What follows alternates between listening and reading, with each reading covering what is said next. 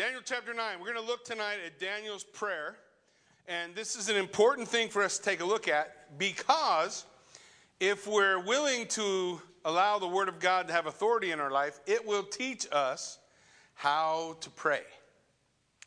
How shall we pray? What way should we come before the Lord? So if you remember last time, Daniel chapter 9, verse 1 says, "Now, first year of Darius, the son of Ahasuerus, by descent of Mede, who was made king over the realm of the Chaldeans, in the first year of his reign, I, Daniel, perceived in the books the number of years that, according to the word of the Lord in Jeremiah the prophet, must pass before the end of the desolations of Jerusalem, namely 70 years. And I turned my face to the Lord God, seeking him by prayer and pleas for mercy with fasting and sackcloth and ashes." So he read in the Bible about why he was in captivity. He read it in Jeremiah. And if you remember, Jeremiah was a prophet at the same time when Daniel was a young man taken in the beginning of the captivity. So he had got himself a scroll of Jeremiah the prophet, and reading the scroll had brought him to the point where he wanted to pray. Now, if we are willing, as men and women who declare themselves to be followers of Christ, Christians, when we read the Bible, that's what the Bible ought to do to us. It ought to call us to prayer. We should recognize the things in the Bible that say, hey, this is not right. This thing in the world or this thing in my life, and it should bring us to prayer. And if we look at this prayer of Daniel, this is how it's going to go. First, Daniel's going to focus on God, who God is, what God has done. He'll begin with adoration and thanksgiving and thankfulness to God. Then he's going to follow that with confession of national sin. Now, if you remember, if we look at the life of Daniel, in the book of Daniel, you're going to be hard-pressed to find sin. Doesn't mean he didn't have any, but the Bible doesn't tell us of a moral failure in the life of Daniel. But it didn't stop Daniel from praying before God and asking God, pleading with the Lord, that he would forgive his nation, the nation of Israel. He was probably 15 when he's taken into captivity, so he didn't really have a lot of say in what the nation was doing, yet he could pray the prayer of repentance. And then after his repentance, he makes his petition before the Lord. He asks the Lord to deliver, to open his eyes, help him understand the visions he's seen. We'll see that as we get toward the end of the prayer.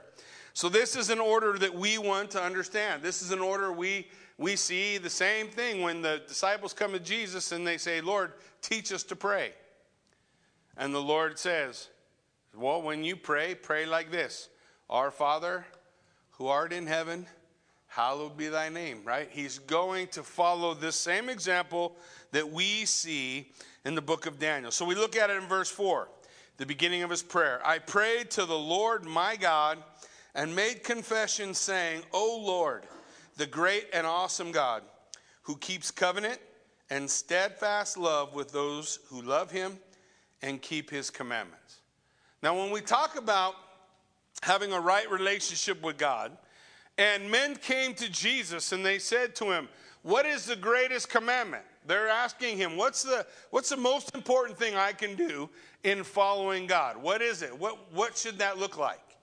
And he says, he makes the declaration, right? He says, here's the most important thing. Love the Lord your God with all your heart and soul, mind and strength. And he says the second is like it. Love your neighbor as yourself. So he makes this proclamation. When we look at this, he's saying, look, I'm praying to the Lord God, who I made confession, the God who is great and awesome, who keeps his promises and has faithful love. You see that word, steadfast love? It's the word hesed. The Hebrew word hesed. It's a faithful, steadfast love. He doesn't give up. And it says, with those who love him and keep his commandments. Those who are following the Lord. When we walk with Jesus Christ, when we walk as believers, there are disciplines that ought to be a part of our life, right? I know a lot of times we think, well, here's the discipline, or here's the reality, or here's this thing, or here's that thing, and we get all of this, all these weird ideals of what we ought to be doing, when Jesus lays out for us this concept. Love the Lord your God with all your heart, soul, mind, and strength. Walk with him. Follow Jesus. Following Jesus means that I'm going where he's going. I'm doing what he's doing. I'm trying to allow the things that he wants to do and work through me to be accomplished. So he says, this is the God whom I'm calling to, the one he acknowledges to have a relationship with the nation of Israel. In fact, he refers to Exodus chapter 6. And Exodus chapter 6 verse 2 says, God spoke to Moses and said to him, I am the Lord. I appeared to Abraham, to Isaac, to Jacob as God Almighty, but by my name, the Lord, I did not make myself known to them. I also established my covenant with them to give them the land of Canaan, the land in which they lived as sojourners. Moreover, I have heard the groaning of the people of Israel, whom the Egyptians hold as slaves, and I remember my promise. Saying therefore to the people of Israel, I am the Lord. I will bring you out from under the burdens of the Egyptians. I will deliver you from slavery to them. I will redeem you with an outstretched arm and with great acts of judgment. So the Lord is saying, look, I'll bring you out. I'm your God. I'm the God who watches over you. I'm the God who will take care of you. He sent them to Egypt, and at the end of the 400 years, he's going to bring them out. He's going to keep his promise. So in verse 5, Daniel recognizes the people's guilt before God. We have sinned and done wrong, and acted wickedly and rebelled, turning aside from your commandments and rules. We have sinned. We have done wrong. We have acted wickedly. We have rebelled. We've turned aside. The children of Israel during the exile had multiple opportunities to repent, to get made right with God, but they rebelled and continued to rebel and continued to rebel. Pretty much like man does every day. Yeah? But God was still their God. He brought about his judgment. He brought about correction. And now you have Daniel, 70 years later, praying in an upper room with his face toward Jerusalem, telling God, hey, we have done wickedly. This nation, we're guilty. We turned aside from your commandments. We didn't listen to your servants, the prophets. When Jesus talks about the servants of prophets, what does he say? He says, we sent prophets, but you killed them. You wouldn't listen to them. That was pretty much the life of the prophet. Most prophets don't have a happy ending. Most prophets go, they share the word of the Lord. People don't like the word that is shared. They don't like the things that have been told them. And so they rebel, they turn, they flee. They find themselves in a place where they are under condemnation and judgment. And then they lift their eyes to heaven and say, Lord, help. And the good news is, God helps. He doesn't turn his back on the people. We have not listened to your servants, the prophets, who spoke in your name to our kings, our princes, our fathers, to all the people of the land. He's acknowledging their refusal to live following God's ordinances. They have rejected the prophets, and he recognizes the results of that sin. Look at verse 7. To you, O Lord, belongs righteousness, but to us, open shame. Now, sometimes this is a hard part of our prayer lives before God, because we have a tendency to want to blame our sin and our struggle and our situation on somebody else. Well, Lord, I'm here because they did this. Lord, I'm in this place because they did that. I'm just reacting to the circumstances around me. We have an ability as men and women to be able to lay the blame upon whomever's around us and accept responsibility for our own actions. Daniel didn't pray that way. Daniel said, to you, he says, you, O Lord, you are righteous, but we have open shame. We are guilty. As it is this day to the men of Judah and the inhabitants of Jerusalem, to all Israel, to those who are near and those who are far away. If you remember when we went through Jeremiah, you have the nation of Israel fall. Jerusalem had fallen. You have not only in the nation of Israel going down, but then you have one last group of captivities from Jerusalem who are brought to a refugee camp. You remember outside of Babylon. You got Daniel inside of Babylon. So you have some of the captivities in Babylon, some of them in a refugee camp, some of them still back in Jerusalem. Some of them running to Egypt. But Daniel's point is that we're all guilty. It doesn't matter where we are. If we're in the palace, or I'm in the refugee camp, or I'm still in Jerusalem, or I'm on my way to Egypt, I'm guilty. We are guilty before you, God, and we're guilty this day, and no one is outside of that guilt. It's interesting to me because when we look at the nation of Israel and their exile and this struggle and this prayer, this is something I think still hasn't happened in the United States yet. We still are pointing our finger that this is somebody else's fault. You know, this is the Democrats, or the Democrats say it's the Republicans, or maybe both of them point to the independents, or maybe everybody's pointing at somebody else. Daniel's prayer was, I'm guilty. Our nation is guilty before God. And he, as an individual, is repenting on behalf of his nation. He's not saying, Lord, you know, God, you got to do something about all those other people. He puts himself in with the other people. Lord, I'm here. I'm part of the problem. In all the lands to which you have driven them, because of the treachery they have committed against you, to us, O Lord, belongs open shame. To our kings, our princes, our fathers, because we have sinned against you. He is using language that includes himself. He doesn't say, you know, all them church leaders, they're messed up. Or the guys who are making the calls in the denominations. Or the guys that are part of that denomination or that denomination. No, he says we have messed up. We're guilty.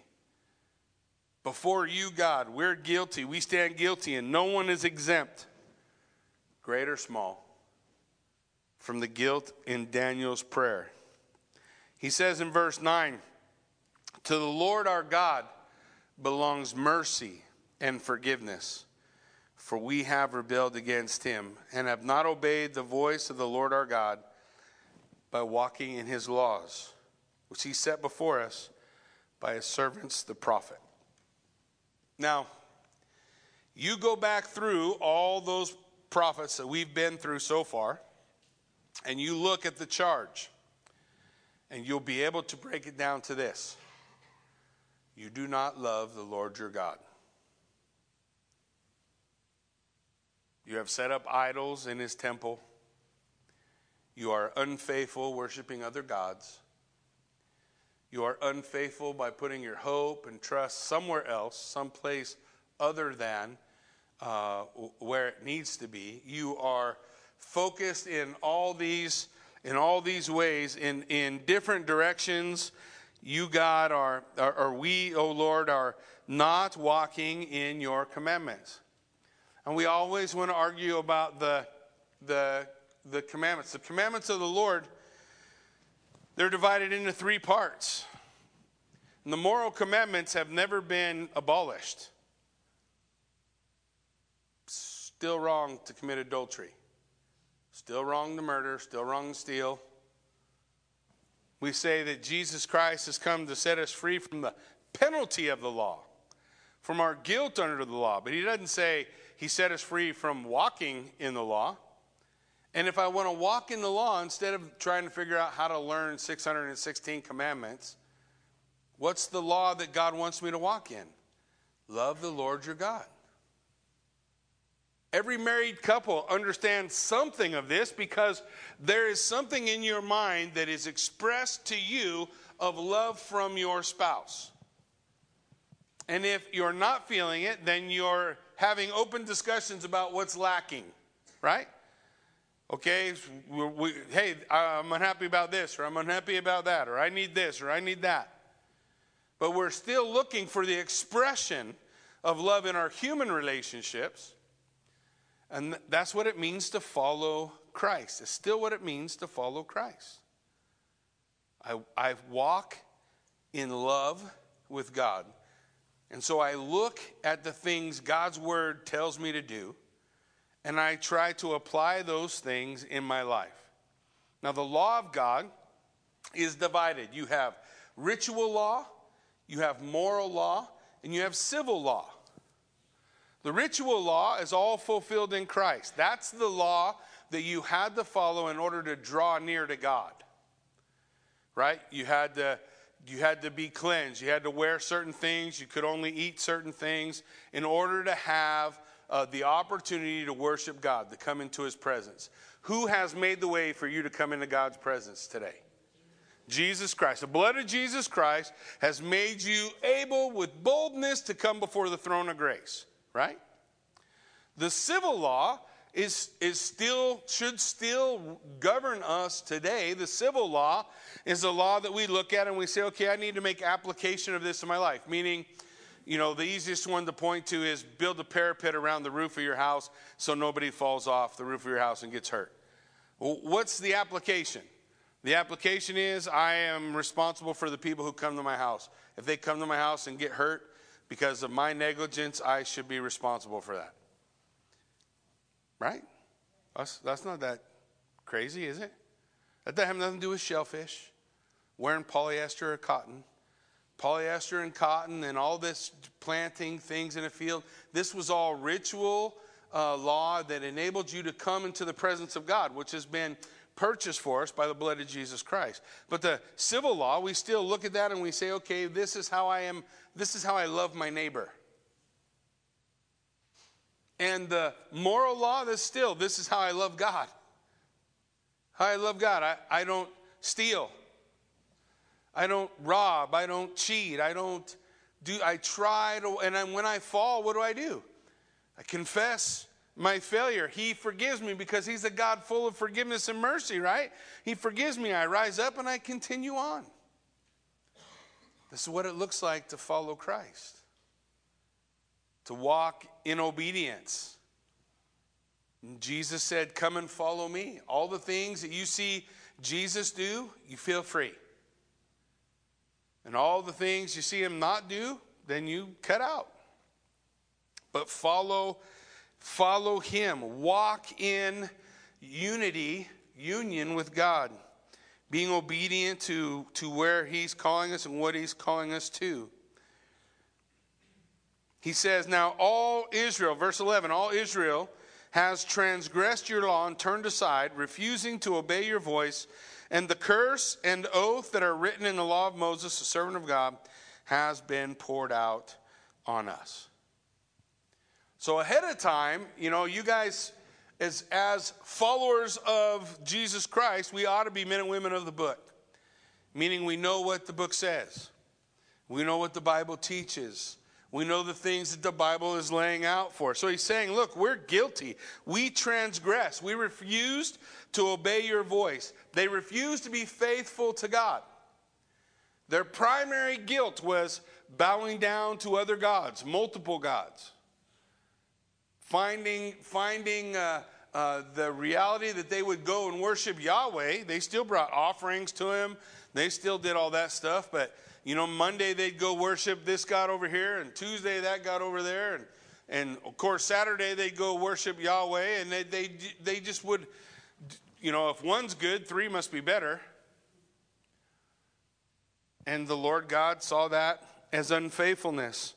So David, when he prayed out to God in his sin with Bathsheba, in Psalm 51 it says, have mercy on me, O Lord, according to your steadfast love, According to your abundant mercy, blot out my transgressions. Wash me thoroughly from my iniquity. Cleanse me from my sin. For I know in my transgression my sin is ever before me. Against you, you only have I sinned and done what is evil in your sight, so that you may be justified in your words and blameless in your judgment. Wash me thoroughly. Cleanse me. I recognize my guilt and I have sinned. And when he says against you and you only, I know a lot of people trip over this, but the point of Psalm 51 is David's discussion with God. It's not David's discussion with Ahithophel or David's discussion with someone else. It's David's discussion to God. And he's saying, I'm guilty before you, God. I have sinned against you, Lord. And he recognizes his guilt. And here you have Daniel doing the same thing, recognizing the guilt. We rebelled. We have not obeyed. We have sinned. We rebelled. We have not obeyed. We have sinned. Now, in the normal life of a believer, that should be something that's always a part of your life. When you reach sinless perfection and see Jesus, you won't have these conversations anymore. But until then, when you fall, admit your guilt, ask for forgiveness, and be restored. It's not a complicated process. It only becomes complicated when our pride gets in the way. Anybody ever had their pride get in the way? It only becomes complicated when we struggle in our pride. Look at verse 12. He has confirmed his words, which he spoke against us and against our rulers who ruled us, by bringing upon us a great calamity. For under the whole of heaven, there has not been done anything like what has been done against Jerusalem. As it is written in the law of Moses, all this calamity has come upon us, yet we have not entreated the favor of the Lord our God. We have not turned from our iniquities and gained insight by your truth. Therefore the Lord has kept ready the calamity and brought it upon us. For the Lord our God is righteous in all his works that he has done. Yet we have not obeyed his voice. We have not responded to what God has been calling us to. And when I look at this part in Daniel, just like when I was looking when we were going through Jeremiah and even as we were going through Ezekiel, I can't help but put ourselves in the position of exile, recognizing a nation that at one time had enjoyed the favor of God and now is under such a rebellious nature and turning against him that we can't even recognize, or we struggle recognizing the judgment of God. What was he saying about his people? He said, look, we haven't even entreated the favor of the Lord our God. Oh Lord, save us. We have sinned. We have turned our back. Now in Leviticus, Genesis, Exodus, Leviticus, third book of the Bible, when Moses was putting together the Torah, the history of the fall of man, the creation of the nation of Israel, God's covenant or promise with the nation of Israel, and establishing all those things with them. In Leviticus chapter 26, God told them what he would do when they lost their way. He says in Leviticus 26, verse 14, if you will not listen to me and will not do all these things, all these commandments, if you spurn my statutes, if your soul abhors my rules so that you will not do all my commandments but break my covenant, then I will do this to you. I will visit you with panic, wasting disease and fever that consumes the eyes, makes a heartache. You will sow your seed in vain, for your enemies will eat it. I will set my face against you, and you will be struck down before your enemies. Those who hate you shall rule over you, and you shall flee even though none pursues you. The loss of courage. And if in spite of this you will not listen to me, then I will discipline you again sevenfold for your sin. And I will break the pride of your power, and I will make your heavens like iron and your earth like bronze. Heaven's like iron, no rain. Earth like bronze, things won't grow. Things aren't growing, rain's not falling, and your strength will be spent in vain. For the land will not yield its increase. The trees of the land will not yield their fruit. Then if you walk contrary to me and will not listen to me, I will continue striking you sevenfold for your sins. And I will let loose the wild beasts against you, which shall bereave you of your children, destroy your livestock, make you few in number, so that your roads will be deserted. And if by this discipline you are not turned to me, but walk contrary to me, then I will walk contrary to you. And I myself will strike you sevenfold for your sins. And I will bring a sword upon you, and you shall execute vengeance for the covenant. And if you gather within your cities, I will send pestilence among them, and you shall be delivered into the hand of your enemy. When I break your supply of bread, 10 women shall break your bread in a single oven, and shall dole out your bread again by weight, and you shall eat and not be satisfied. But if in spite of this you will not listen to me, but walk contrary to me, then I will walk contrary to you in fury, and I myself will discipline you sevenfold for your sin. And you shall eat the flesh of your sons and the flesh of your daughters. And I will destroy the high places, cut down your incense altars, cast your bodies upon the dead bodies of your idols, and my soul will abhor you. I will lay your cities waste and will make your sanctuaries desolate. And I will not smell your pleasing aromas. That's the sacrifices that the people would bring. And I myself will devastate the land so that your enemies who settle in it shall be appalled at it. And I will scatter you among the nations. And I will unsheath the sword after you. And your land will be a desolation and your cities will be laid waste. And the land will enjoy its Sabbaths as long as it lies desolate, while you are in your enemy's land. Then the land shall rest and enjoy its Sabbaths. As long as it lies desolate, it shall have rest. The rest it did not have on your Sabbaths when you were dwelling in it. One of the things that was in the law of God, you may remember this from the time the children of Israel were walking through the wilderness. They would receive manna how many days of the week? What was different about the sixth day? So they had twice as much on the sixth day, so they didn't have to work on the seventh day, so they would keep the Sabbath and remember to keep it holy. You know, God did the same thing with their crops.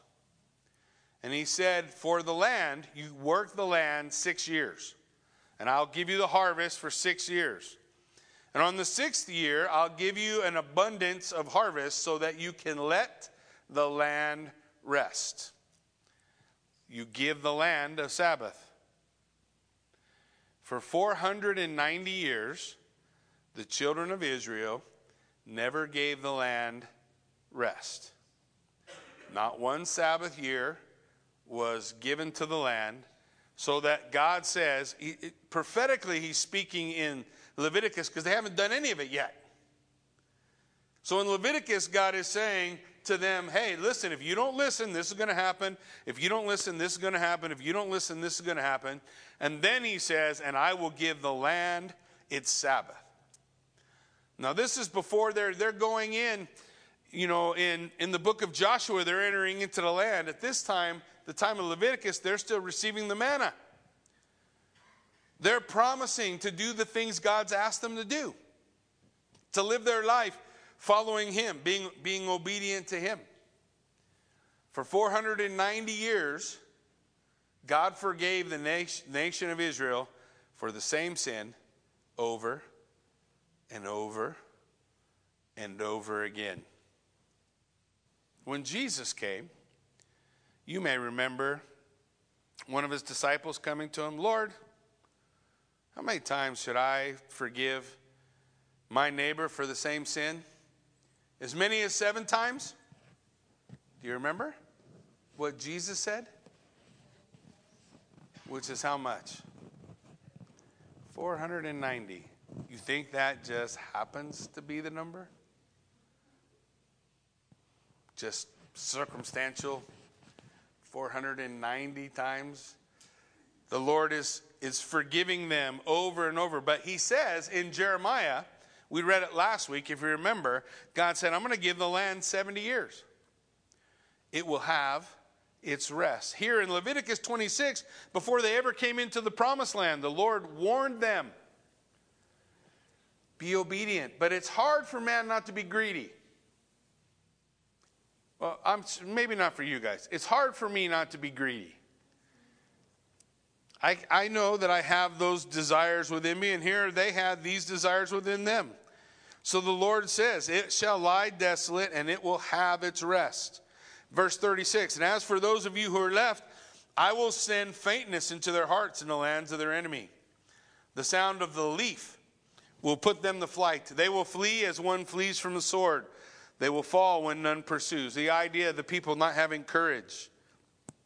They will lose their ability to have courage or boldness to stand. They shall stumble over one another as if to escape a sword, though none pursues. You will have no power to stand before your enemies. You will perish among the nations, and the land of your enemies will eat you up. And those of you who are left will rot away in your enemies' lands because of their iniquity. And also because of the iniquity of their fathers, they shall rot away like them. But listen, verse 40. But if they confess their iniquity, and the iniquity of their fathers and their treachery that they have committed against me, and also in walking contrary to me, so that I walked contrary to them, and brought them to the land of their enemies, if then their uncircumcised heart is humbled, and makes amends for their iniquity, I will remember my promise with Jacob. I will remember my covenant with Isaac, my covenant with Abraham, and I will remember the land. But the land shall be abandoned by them. Enjoy its Sabbaths while it lies desolate without them. And they shall make amends for their iniquity because they spurned my rules, and their soul abhorred, they hated my statutes. Yet for that, when they are in the land of their enemies, I will not spurn them, neither will I abhor them so as to destroy them utterly, for I am the Lord their God. But I will for their sakes remember the covenant with the forefathers, whom I brought out of the land of Egypt in the sight of the nations, that I might be their God. I am the Lord. Long before the Lord laid out these things, when Daniel prays this prayer, he doesn't offer a defense or excuse for their guilt. He just proclaims it. We are guilty. Freely admitted that they were being punished and that they deserved it. He made no plea for mitigation, give us short time.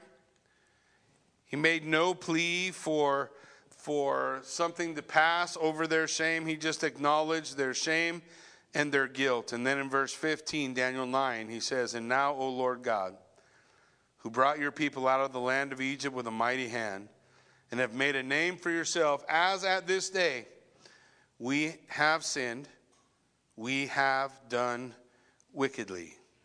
He's looking to the Lord God, for he's their only hope. Verse 16, O Lord, according to all your righteous act, let your anger and your wrath turn away from your city, Jerusalem, your holy hill, because of our sins. For the iniquity of our fathers, Jerusalem and your people have become a byword among all who are around us. Now, therefore, O Lord our God, listen to the prayer of your servant and his plea for mercy. And for your own sake, O Lord, make your face shine upon your sanctuary, which is desolate. He lifts up his eyes once again upon the Lord God and asks him, God, remember us. Don't forget us. And the Lord promised in Leviticus that there would be a day he would remember his people. He promises throughout the prophets, I will regather you from the four corners where I spread you. I will bring you back. I won't make a full end. I'm not going to wipe you all out. I'll bring you back, fulfill my promise. In verse 18, Daniel says, Oh my God, incline your ear and hear. Open your eyes and see our desolation and the city that is called by your name. For we do not present our pleas before you because of our righteousness, but because of your great mercy. The plea is not according to, oh Lord, now we're good. Now we do it all right. No. He just cries out to God on the basis of his grace and his mercy. Lamentations. After the fall of Jerusalem, Jeremiah wrote this: the steadfast love of the Lord never ceases. His mercies never come to an end. They are new every morning. Great is your faithfulness. He is the God of mercy and forgiveness, and he wants to forgive. But he also wants his people to be able to acknowledge their sin before him, that the Lord in his mercy would move. In verse 19, Daniel wraps it up and says, O Lord, hear. O Lord, forgive. O Lord, see. Pay attention and act. 70 years are almost up. It's time for us to go back to the land. God, in your mercy, see us. Delay not for your own sake, O my God, because your city and your people are called by your name.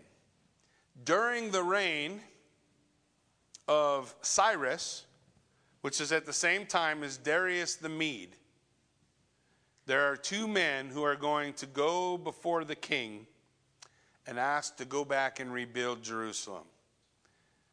Nehemiah and Ezra. They're going to go back. One will rebuild the temple. The other will rebuild Jerusalem. And they're going to do that after Daniel prays his prayer. So it's so close. I mean, nobody can nail down the date. They have dates, actually, when those decrees happen, but we don't have an exact date for Daniel's prayer other than the time before Darius the Mede.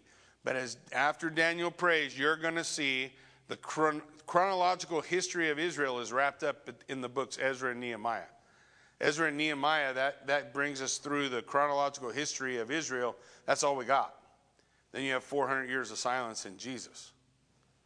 So those two books are the picture of God's returning his people back to the land and looking forward still to the promise of Messiah, which is to come.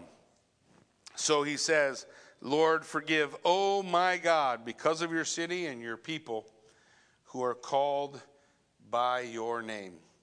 Now listen to verse 20. We'll look at this next time. While I was speaking and praying, confessing my sin and the sin of my people Israel, and presenting my plea before the Lord my God. So in other words, before he can say amen.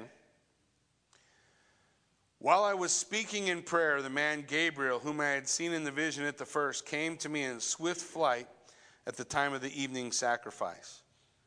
He made me understand, speaking with me and saying, O Daniel, I have come out to give you insight and understanding. At the beginning of your pleas for mercy, a word went out, and I have come to tell it to you, for you are greatly beloved. So the scripture lays out for us, oh, God loves you so much, Daniel. Before you finish praying your prayer, he sent me to answer it. And Gabriel's going to lay out for us in the rest of this prophecy in Daniel chapter 9, one of the most incredible prophecies in the Bible, of the 77s of Daniel the prophet. A prophecy referred to by Jesus Christ in Matthew 24 and Mark 13 and other places in the Gospels that talk to us about the end of days.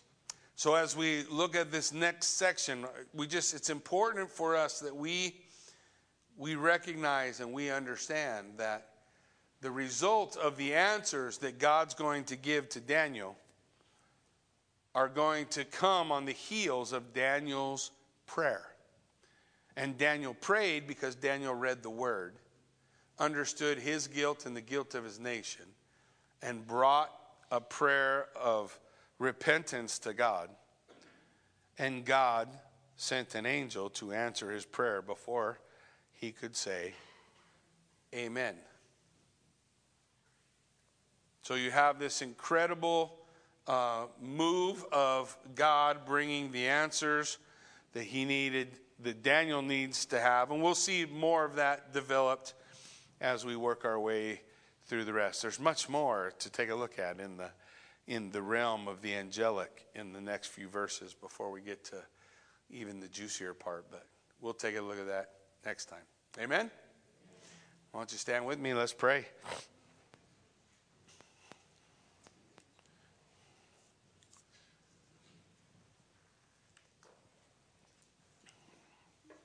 Father God, we thank you, we praise you, God, for the work that you have begun.